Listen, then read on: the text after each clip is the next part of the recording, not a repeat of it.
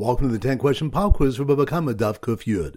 Number 1. Which daf do you have a case where one denies a pikadon in his possession to stall for time so he can retrieve it from a swamp? That's on daf. Kufe. Good. Number 2. Which daf do we learn kohanim fit for avoda but not eating, such as azakin, can appoint another to do his avoda but not to eat his carbon? That's on daf. Kuf Yud. Good. Number 3. Which of the one that when a Kohen steals from a ger who dies without heirs, the payment is divided by the current mishmar? That's on daf. Kuftes. Good. Number 4. Which daf do you have a question whether it's the mamun or shvua which obligates kefil that exempts from chumash? That's on daf.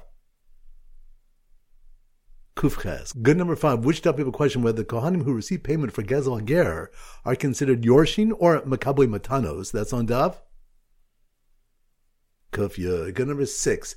Which of the sources that a Kohen can bring a carbon whenever he wants, and he gets to keep the meat and hides? That's on daf. Kuf Vav. Good. Number 7. Which daf do we malchok is whether a shaliach for a creditor that was appointed with edim is considered a legal shaliach? That's on daf.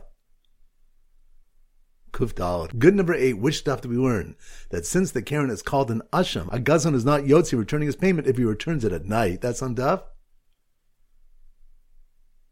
Kuf Yud. Good. Number 9. Which daf do we learn one must return a remaining bundle from a group of 3 bundles, even though it is now less than a pruta? That's on daf. Kuf Hey. Good. Number 10. Which daf do we learn the reason why one who is motive mixas must take a shvua? That's on daf. Kuf Zayin. Excellent. That concludes today's pop quiz. This is Rabbi Ram Goldhar from Zichu wishing you a great day and great learning.